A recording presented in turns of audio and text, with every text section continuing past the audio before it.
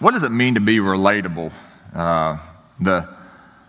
In March, the CEO of Goldman Sachs said that young people want to work for someone who's relatable. What does that mean?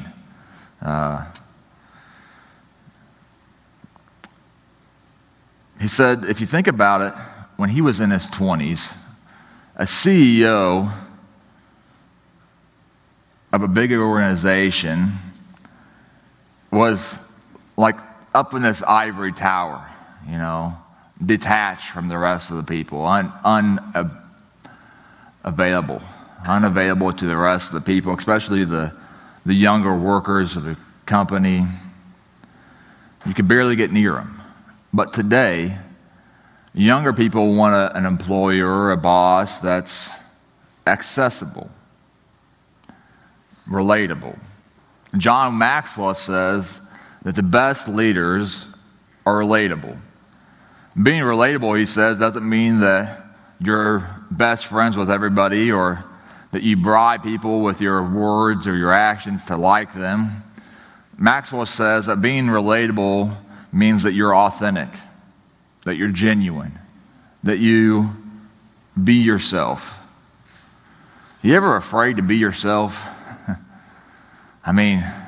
Ever afraid to speak up? You're out in public, or you're around somebody that you don't know very well, and you're afraid that, or maybe it's around a pretty girl or a good-looking man, and you're just afraid to say something that's just going to embarrass yourself. You ever been there? You ever met somebody who, behind closed door, they are the most outgoing person in the world, but then you get them out in public and they clam up, they don't say anything, they're just a completely different person. Why is that?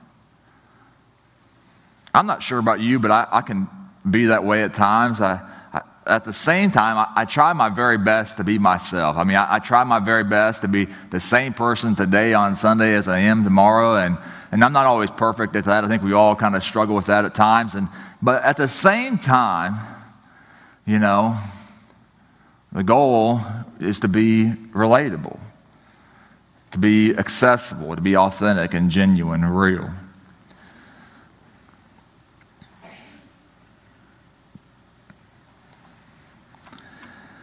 If you look at today's passage of Scripture, we see a side of God we didn't see last week. At least not to this extent. And what I mean by this, just pretend for a moment that what you know about God is only limited to Genesis 1 and 2. Just pretend for a second. That's all you know. You're reading this book for the very first time, and you read last week chapter 1, and this week we're looking at chapter. And all you see God last week was much more of the CEO in the ivory tower, right? And today, I think what you're going to see is a God that's much more relatable. Not that God wasn't relatable last week, or that God wasn't authentic or genuine or anything like that. That's not a criticism of who God was in chapter 1. But I think what we're going to see today is a little bit more of God's personality, if we can say that. Chapter 2, verse 4. These are the generations of the heavens and the earth when they were created. And the day that the Lord God made the earth and the heavens, when no bush on the field was yet in the land, and no small plant of the field had yet sprung up, for the Lord God had caused it to rain on the land, and there was no man to work the ground, and a mist was going up from the land and was watering the whole face of the ground. And the Lord God formed the man of dust from the ground and breathed into his nostrils the breath of life, and the man became a living creature. There are some scholars that believe, and even in seminary this is something that we were taught, that Genesis 1 and 2 are two different creation stories. Some even believe that it's two different people that are telling these stories, kind of like what we see in the Gospels of the story of Jesus in the New Testament. I can't agree with this, and I think Moses wrote both of these chapters, and I think this is just a closer explanation, a closer look at man's creation. One theologian I read this week said that chapter 2 is just a theological expansion of chapter 1. It sets the stage also for the upcoming chapters. I think that's a good way of looking at it. It's a theological expansion of chapter 1. I wish I would have came up with that myself, you know what I mean? But as we discussed last week, the crown of creation is man, friends. The crown of creation. You are that. Today we begin to look at man's first day. And we see in verse 4 and 5 and 7 that the Lord God, and notice there's a name change here. I mean, in chapter 1, it's just God, Elohim. But here in chapter 2, we have the Lord God. I mean, the word Elohim means creator, sustainer of all things. And the word Yahweh, this is where we get the word Lord from. It's not just the creator and sustainer, but it's the savior and redeemer. That's a bit more personal, is it not? Creator, sustainer, savior, redeemer. We see this, I mean, even in the name of who God is in chapter 2, this personal side of God that we didn't see in the first chapter. Verse 7, God forms man of the dust from the ground. Friends, I don't know about you, but I don't know how God did this, you know. I wasn't there, you know. We don't have YouTube. There wasn't iPhones back there to record it. I mean, but when I think about, when I read this, and maybe I let my imagination go a little bit, I just think God is reaching down from the heavens and he's using his hands to form God. I mean, to form man. And I just think, he is the builder. He is the potter. And we are he is knitting together man. Listen to what King David says about God creating him in Psalm 139. For you created my inmost being. You knit me together in my mother's womb. I praise you because I'm fearfully and I'm wonderfully made. Your works are wonderful. I know that full well. Friends, God has given each of us life. Adam was just the first one to do it, but God is the giver of life, friends. And he knit you together in your mother's womb. And just as intentional as he was with Adam, he is the same intention, the same detail he has with each of you. I mean, that's just a humbling thing, is it not? That God knit you together in your mother's womb. And the same detail, the same focus that God had with Adam, he has with each of us. Verse 8, and the Lord God planted a garden in Eden in the east, and there he put the man whom he had formed. And out of the ground the Lord God made to spring up every tree that is pleasant to the sight and good for food. The tree of life was in the midst of the garden, and the tree of knowledge of good and evil. Verse 10, and a river flowed out of Eden to water the garden, and there it divided and became 4 rivers. The name of the first was Pishon, and it was the one that flowed around the whole land of Havilah, and there was gold, and the gold of that land is good, and bdellium and onyx stone are there. And the name of the second river is Gihon, and it is the one that flowed out of the whole land of Cush. And the name of the third river is Tigris, which flows from Assyria, and the fourth river is Euphrates. And the Lord God took the man and put him in the Garden of Eden to work it and to keep it. And then the Lord God commanded the man, saying, you may surely eat of every tree of the garden, but the tree of the knowledge of good and evil you shall not eat. For in the day that you eat it, you shall surely die. I have a feeling this is just a hunch, an educated hunch, though. That the Garden of Eden was just a little bit different than the garden that's in our backyard, you know. The Garden of Eden was just a little bit different. Little is known about it, though, friends. I mean, a lot of different theories, a lot of different speculations. People have, the things they want to write about, and they certainly do about the Garden of Eden. But let's just look at Scripture here and find out what do we know about the garden, just from Scripture. Here's a few things, okay? The first is God is there. God is present in the garden. It's pretty significant that God is absolutely 100% present in the garden. It says a lot about the garden. That if God can be there, it must be a pretty good place. 2, man is there as well. And so we have God there, man is there, and they have fellowship with one another. If we go back to chapter 1 and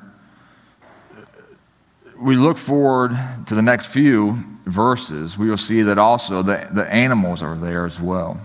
So you have man, you have God, you've got the animals. There are 4 rivers that flow from the one river that is in Eden. The river that's in Eden watered the garden. Think about that for a second. We also read here at the beginning of this chapter that the water, there's mist that kind of came out of the land, right? And that watered the earth. But there was no rain. Rain had not come until when? If we know our Bible, we know that rain didn't come until time of what? Noah. And so here we have a river, we have mist, and that's what irrigates all of the land of the garden.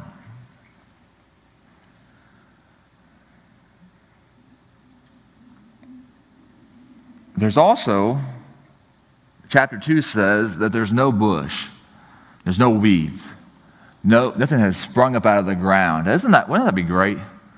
I hate weed eating, friends. I despise it. I hate it. And I hate it, so I pay somebody to do it in my own yard. You know what I mean? There is something about it. I know when I'll be in heaven because there will be no more weeds to deal with. You know what I mean? I'm looking forward to that day, But there is none here. Nothing to care for, nothing to keep up.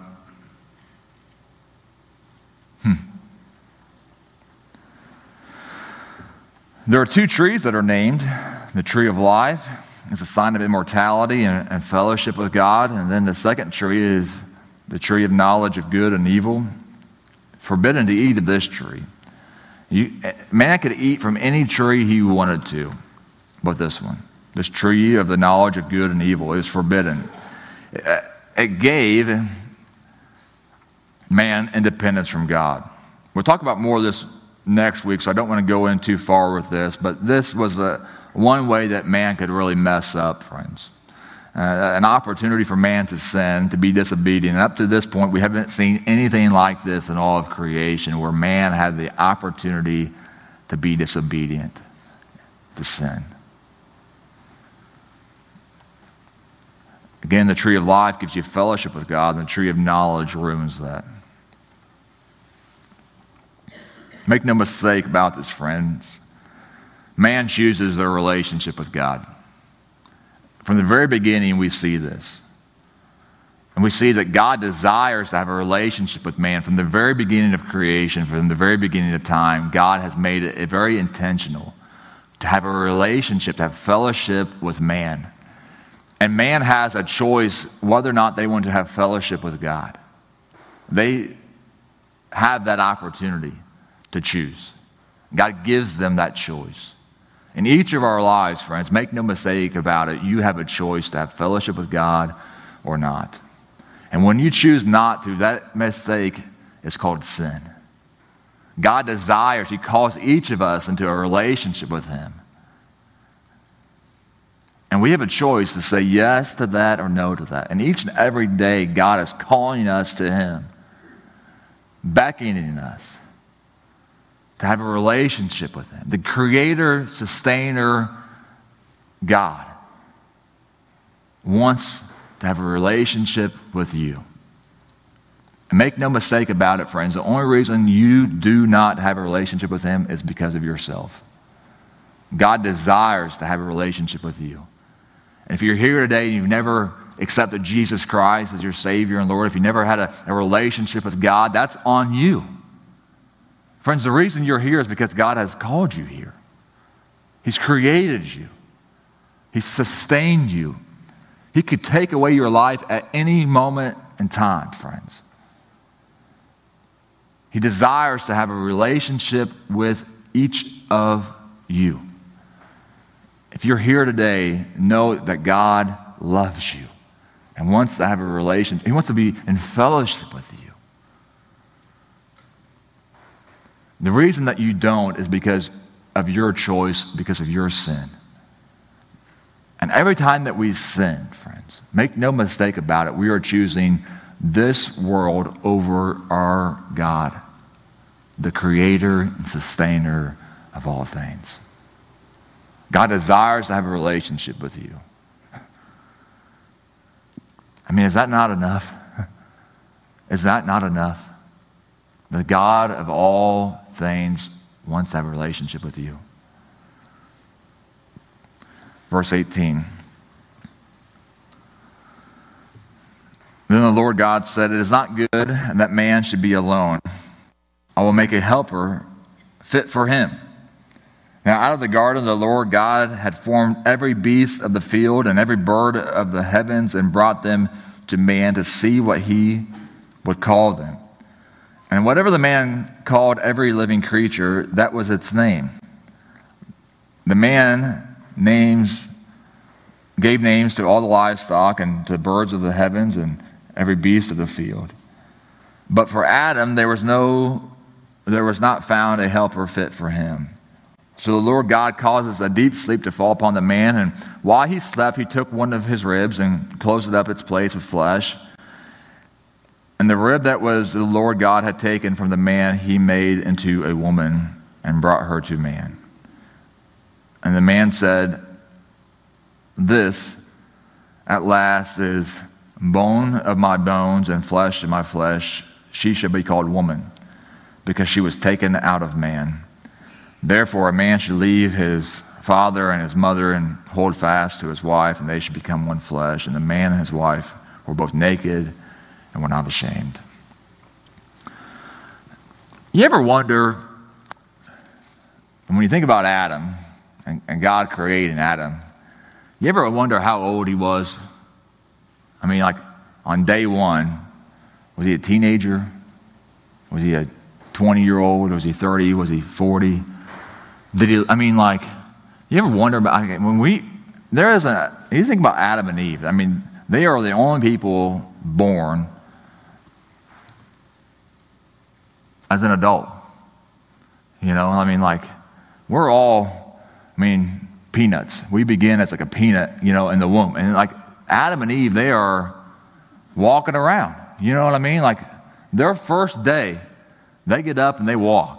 Just think about that for a second, I wonder how old they were. Think about where you're at in your life. How many teachers you've had. How many Sunday school teachers or high school teachers or mentors, parents, grandparents, to teach you what you know today. You're here not because of your own, you've had people invest in your life. Adam and Eve, just think about Adam for a moment. He's there naming animals.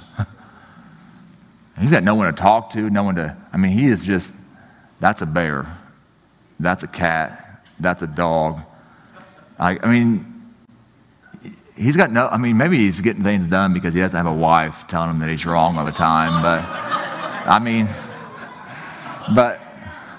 I think there's, just think about that for a second. Here's a guy, he's got no point of reference at all. And he's out there just naming animals, and he's alone. And God sees this about him and says, it's not good for you to be alone. I mean, here he is in the garden, and there's not a weed that needs to be pulled, you know. Dinner doesn't need to, I mean, there's nothing wrong at all with the garden. No plumbing that needs to be fixed. I mean, there's nothing, no honey-do. I mean, it is perfect. And yet there's still something inside of him that's missing.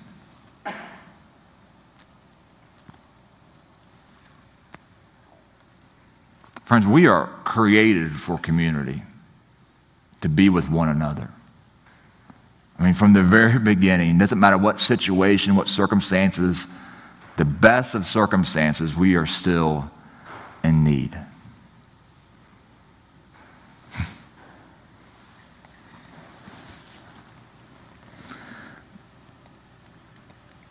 God takes from Adam's rib and he created a woman. Think about this for a second. God could have taken any bone or could have not even used a part of Adam to create woman, but he did. And he created it from a bone from his side, a helper that was to be by his side for the rest of his life. I don't think it's by accident that God chose a bone that he pulled from his side to have a helper by his side.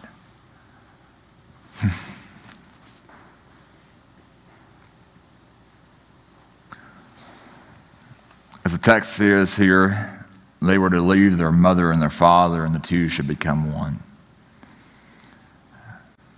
I think about this past week, you know, and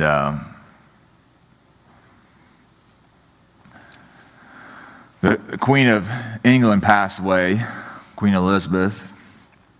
I'm not a British historian, you know, like I'm not even a big fan of British royalty. I'm really glad, just to be honest with you, that we don't have a queen and a king here in the United States. I'm glad that George Washington, our first president, wouldn't allow other people to call him and appoint him to be the king of the United States of America. That's just one, we've got a lot of problems in America. Can you imagine if we had some sort of royal family to complicate things? I mean, think about our tax dollars for a minute. How much tax dollars gets wasted as it is? Can you imagine? I mean, oh my goodness. But at the same time, like, I think it's just amazing that we have this queen here that for 70 years was on the throne. 70 years. And most of us, for our entire life, this woman has been queen. It's just amazing, you know. And you read about some of the stories this week about her character and, you know, everything, you know, obviously you're not going to hear a lot of negative, but just, people over and over and over again, you hear people commenting on her character and her nobility and her humility and her willingness to be really just a community servant, so to speak. She was known for her humility, for her service, and her faith. And yet, at the same time, in my own personal, you know, thoughts, I kind of find it hard to be able to relate to somebody like that, you know.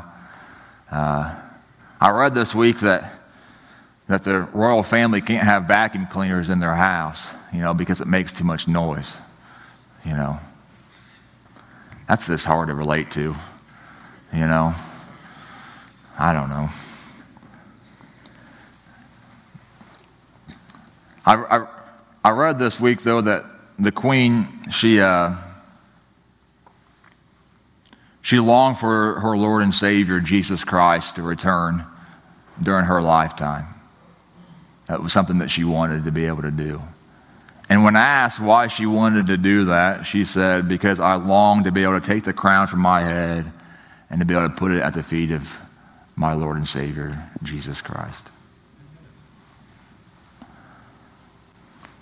I don't have a crown, but I like that, here's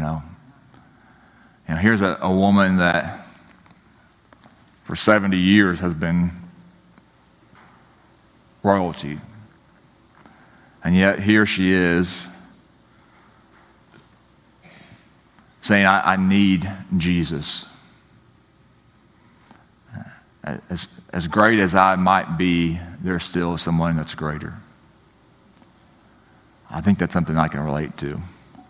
Not that I'm great, but I know there's someone greater.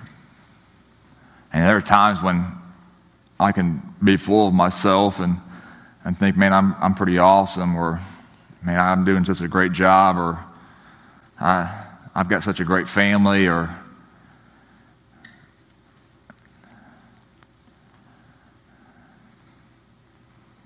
and then there are other times I look at my life and I think, man, I've really messed this up worldly.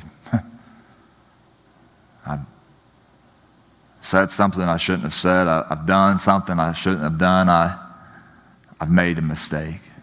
I don't deserve to be up here. I don't deserve to have this job or this title.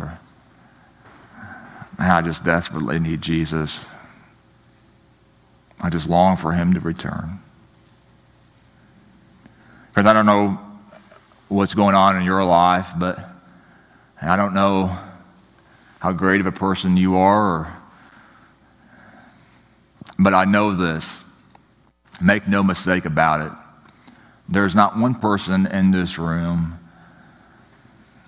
that is exempt from their need for Jesus Christ. Each and every one of us, friends, is in need of a Savior. And if you think for any moment of time that Savior is anybody other than Jesus, then you've been fooled. You've been lied to. The only way to the Father is through the Son, Jesus. And God truly does desire to have a relationship with you. From the very beginning of time, friends, God desires to have a relationship. He wants to be near you. And friends, we as sinners, the only way that's possible is through Jesus Christ. That's the only way. There's no other way. Our sin keeps us from fellowship with God because God is perfect.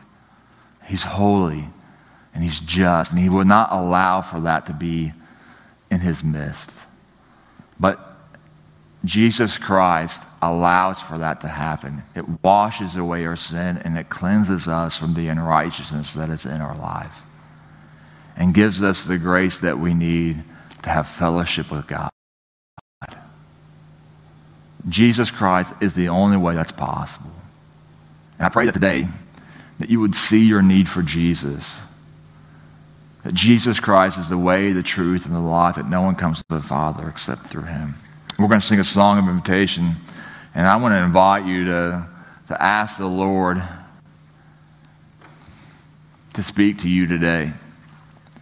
And however God is speaking to you today, I know one thing, that he desires to have fellowship with you.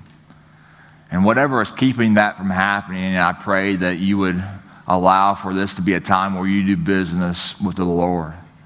And so maybe you need to repent of sin, and maybe you need to accept Jesus Christ. Maybe you need to go and say you're sorry to a brother or a sister or a friend, or maybe you just need to be honest with yourself.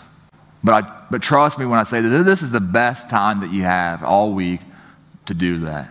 There isn't a greater time that God has given to you than right here, right now, to do business with the Lord. And I pray that you will not waste this opportunity, that you won't let this slip by, that you would worship, that you would truly worship the Lord in spirit and in truth, and allow for your worship to be genuine, to be divine, that it would change who you are, that you would respond with honesty, that you would have fellowship with God. Father, we give you thanks for this day. We thank you for the opportunity that we have to gather together in this place. I pray, Lord, that you would just allow us this moment in time to be be free of distraction, to be honest with ourselves, to be honest with you, to not worry about other people, not worry about what other people are thinking or what they're doing, but to be